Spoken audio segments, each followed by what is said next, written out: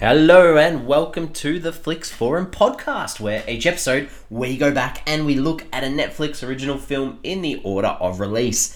This episode we have Netflix 251st film from 2020. It's the Italian comedy drama Under the Riccione Sun, or in Italian it's Sotto il Sole di Riccione. It's directed by You Nuts and it stars Cristiano Comodo, Ludovica Martino, Lorenzo Zuzzolo, and Isabella Ferrari. I'm Jesse. I'm here by myself to bring you this international film. As always, if you are keen on checking the film out and don't want any spoilers, give us a pause now. Come back later on because we're going to break into it and spoil it. And we do that through the Fast Flick. So we start off and give a quick little summary of what the film is all about. And this one, it's about a group of young adults who gather together for a yearly trip to the beach for booze, sex, and music. Intriguing. This is like a teen sort of comedy film, I guess. It's an international film. It sort of rips off a lot of the American style teen films that we see. So if you're into those sorts of films, give it a chance. We're going to talk about how this film ended up on Netflix. I don't have much. That's what I always say with international films. But I guess that this film was successful enough that Netflix decided to create a sequel, which was called Under the Amalfi Sun, which was released on the 13th of July 2022. So 2 years after this film, they did do a sequel. So obviously hit well enough. In Hungarian, this film's called Under the Blazing Sun. But apart from that, this film is all about the Italian beaches, the Italian girls, the Italian boys, and having a good time, I guess. The only other thing, I sort of looked up Riccione as a destination, and this is a destination in summer for tourists. It's on the Adriatic River and one of the best known seaside resorts in northern Italy. So tourism includes a lot of young people going there because of the nightlife and the nightclubs and the beaches. So obviously trying to not necessarily be an advertisement for tourism, but it all ties in as to why they've selected this location. There's one fact I found about this film in that it contains 39 sexual expletives. So 39 sexual references in this film. So that's what you're going to get if you do watch this film. This film was released on Netflix on the 1st of July in 2020. It was filmed, obviously, as I've mentioned, in Riccione in Italy. What are the critics and audiences saying about this film? So, Rotten Tomatoes doesn't actually have a percentage. There's only 2 reviews, 1 rotten, 1 fresh, so not enough of a consensus for us to come up with anything. The audience has less than 50 ratings on Rotten Tomatoes, sits at 50%, so, sort of that middle range. If we looked at IMDb, it sits a little bit higher at a 5.6 out of 10 on about 5,500 ratings, and Letterboxd, again, very similar, sits at a 2.5 out of 5 on a bit over 5,000 ratings, but it's been logged by 8,000 people, so most people, it's not the best film they've ever seen, but it's probably okay. And that leads me to my thoughts. Based on the concept of this film, I probably should have disliked it more than I did. But in the end, it was fine. I was engaged in where the characters were going to go, even if there are way too many characters for one film. That is one thing I'm going to say right now. There are too many characters in this film. There is no need for the amount of characters in this film that there are. I'll leave that at that until we get a bit later on. But let's talk about some of these characters because there are so many to talk about, and it's hard to keep track of how they're all connected and what's going on. So we'll talk about Ciro. He is sort of the first guy we meet. He's this guy who's a musician. He wants to audition for this big sort of talent show. Obviously doesn't get it onto the show, sort of a bit sad, walks out onto the beach from this audition and is sort of offered like the job as a lifeguard straight away. As the film goes, he eventually realizes that he probably doesn't have the discipline or the hard work to be a musician. We see he's got a girlfriend. Her name's Vio. Via? It should be Via, shouldn't it? Because it's Italian. Vio would mean male. I'm actually showing that I know a little bit about Italian. He's got his girlfriend at home, but he's obviously on the beach. Lots of good-looking people around. He's good-looking. He's meant to be the eye candy of this film. We get these shots of him sort of coming out of the beach, coming out of the water, covered, with his muscles. And we sort of learn early on he probably doesn't really care too much about his girlfriend because he's checking out other girls left, right, and center. There's this girl Mara who comes across and you can tell he's keen on her straight away.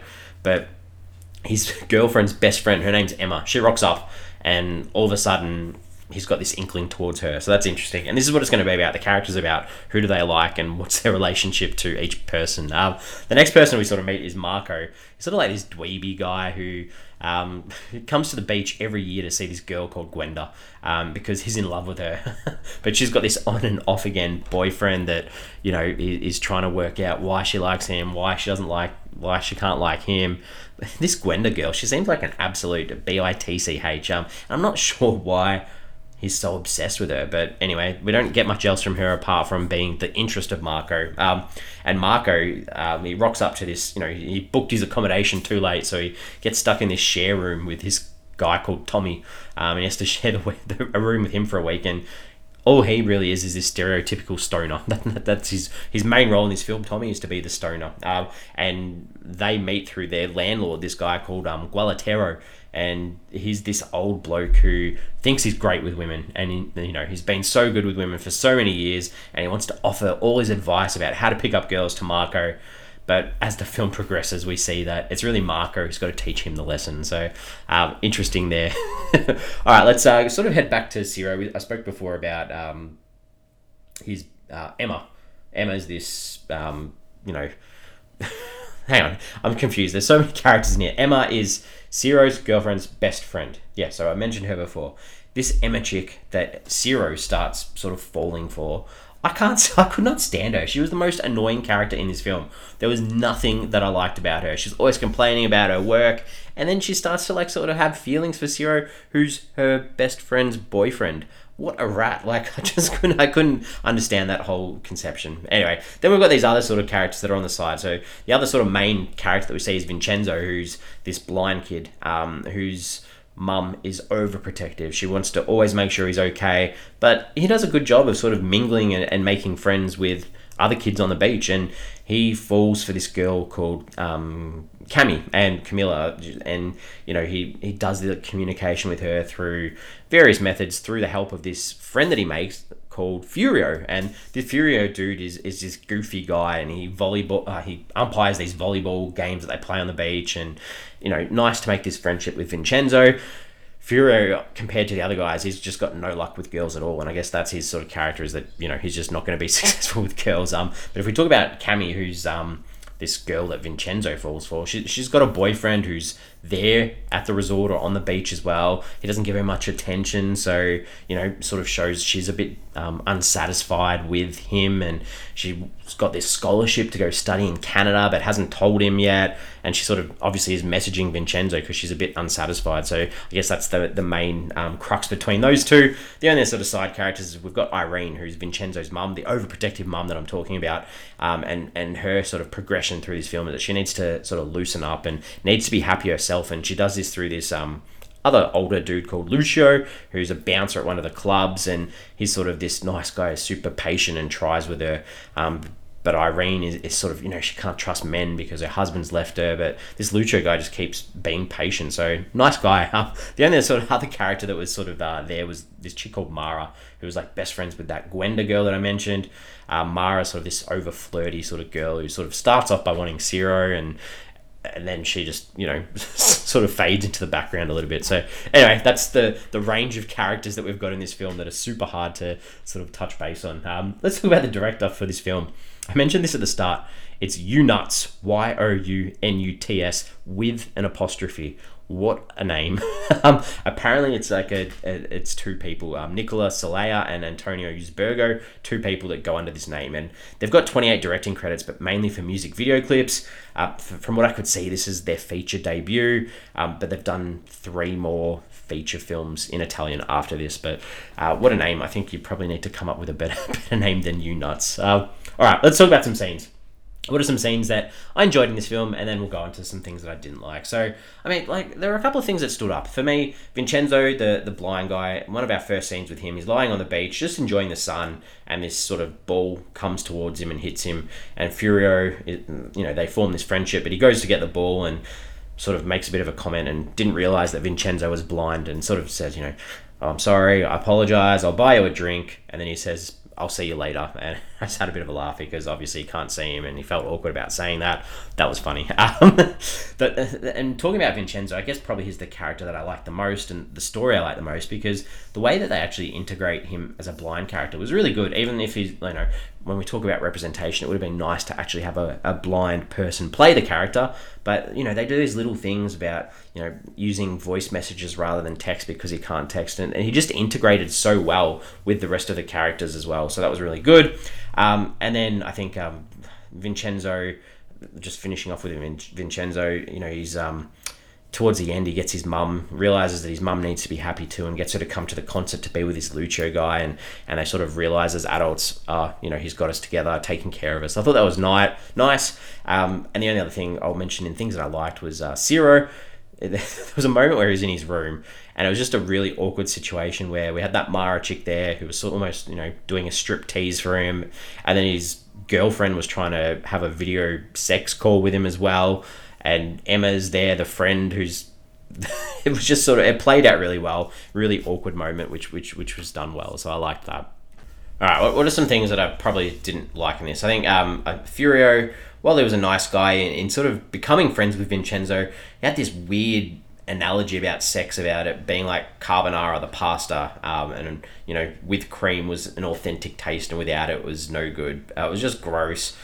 Most of the things I'm talking about are pretty gross. I think the group, they're at a club, they go to a bar, and they do these alcoholic shots, and they all do the shots for pussy. Like, gross.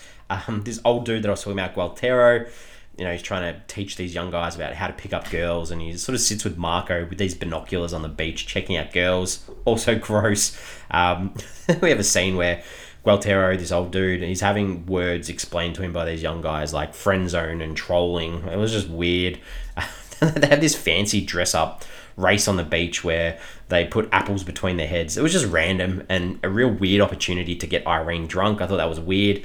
There's a scene where they all randomly just go to this water park with all these water slides, and all these really weird angles and shots of the crotches of these characters. That was just gross as well. Like I said, I've liked most of the stuff with Vincenzo, but there was one moment where he goes on this date with Cami, and he's like, asks her if he can touch her face. I just found that a little bit weird.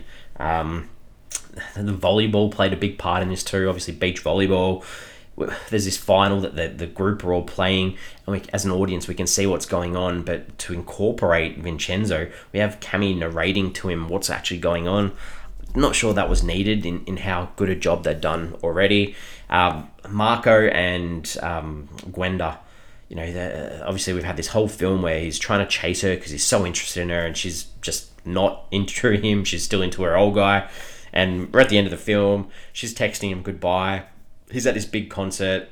We read the text on the screen where she says she's going, and then he says it out loud as well. Yeah, okay, we got that. We didn't need it as well. And then he goes on stage, takes the microphone off the performer, and professes his love for her. Oh, horrible, lame. There was an Indian film that we did on this show where that same sort of thing happened. That was bad. Anyway, let's talk about some themes, some ideas. Obviously, you've got the idea, young love. How do you show love when you're young? You have to fight temptations. You got to work out the line between being too over the top and actually showing that you like someone without being too creepy. We've got overprotective parents in this too. How do you toe the line in wanting to be a good parent, wanting to look out for your kid, and ensuring that you give them a little bit of freedom too?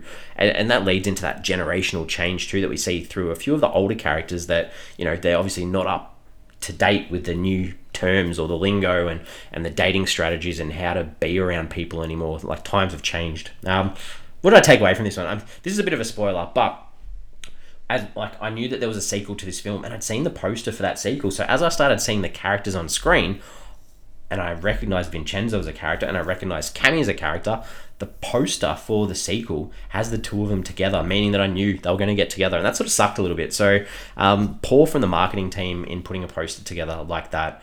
And one other thing, I guess, is like at the end of the film, we've got Cami who's sitting on a toilet reading a letter from Vincenzo to her, and she's crying. And obviously this is an Italian film, so I'm watching it in Italian with English subtitles. and there was a spelling mistake in the subtitles, which really stood out. It just sort of shows you how much Netflix maybe care about these international films. So I thought that was a bit poor. I might put the screenshot of that on the socials with this episode because it really frustrated me a little bit. IMDb, we have a moment where, do we jump on IMDb to check anyone out? Look, I don't know many Italian actors or anything like that, but at the end, there's this big concert where they're all going nuts for this band, which were called DJ, DEE space JAY. And I was like, what a poor name for a band. But everyone seemed pretty into the song, knew the lyrics. Apparently it's this guy called Tommaso Paradiso, who's pretty big in Italy. So that's all I could find on that. I thought that was a little bit interesting, I guess.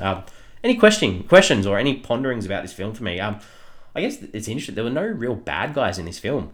Usually you have an antagonist, a protagonist in a film. There was no one, like, obviously they all had negative qualities at times about what they did, but no actual villain in this film. So I thought that was interesting. Anyway, the other thing, this was a very white film, unfortunately. And it was a very white person on a white vacation film. Lots of money, obviously, all doing what they can do. Yes, they added a blind guy, but does that mean that they've ticked this? They've just gone, cool, we've got a blind guy, so we're ticking the representation box, and that's it. Would have been nice to see a bit more difference in the people that we saw in this film, I guess. All right, I'm ready to wrap this up. Let's bring it together. Give the film a rating out of 5. For me, as I've said, various stages, there are way too many characters in this film to keep track of it for it to be really enjoyable, I guess. But there were moments that I liked. Like, I really enjoyed Vincenzo as a blind character, but at the end of the day, like, nothing really stands out apart from the scenery and the scenic Italian coastline, I guess. It's not horrendous. I'm giving it a 2 out of 5. Probably not worth a watch, but it's there. It's on Netflix if you need something to put on, especially if you're in the southern hemisphere and it's quite cold and wet and you want to see some nice beautiful beaches. Go for it. We're on socials. We've got Twitter, Facebook, and Instagram. Give us a follow if you can. Comment on our posts. For this week, I just wanted to ask, were all the men in this film misogynistic? Because literally all the conversations that the men have in this film around females are all pretty gross, really, when you look back on it and think about it. So what are your thoughts? Could they have put someone that wasn't, Vincenzo, I guess, is maybe the character that sort of stands out a little bit in that, maybe that's just because I connected with him the most, but realistically, I think the men in this film are pretty gross. Let's move on to next week, because next week we have another film ready to go. This one is a 2020 comedy called Desperados. It's directed by LP. It stars Nazim Pedrad, Lamorne Morris, Robbie Amell, Anna Camp, Heather Graham, and Sarah Burns. That's what we got next week, so give it a watch if you're keen to follow along next week. As always, thanks for listening. Hope you've enjoyed it, and I'll see you next week.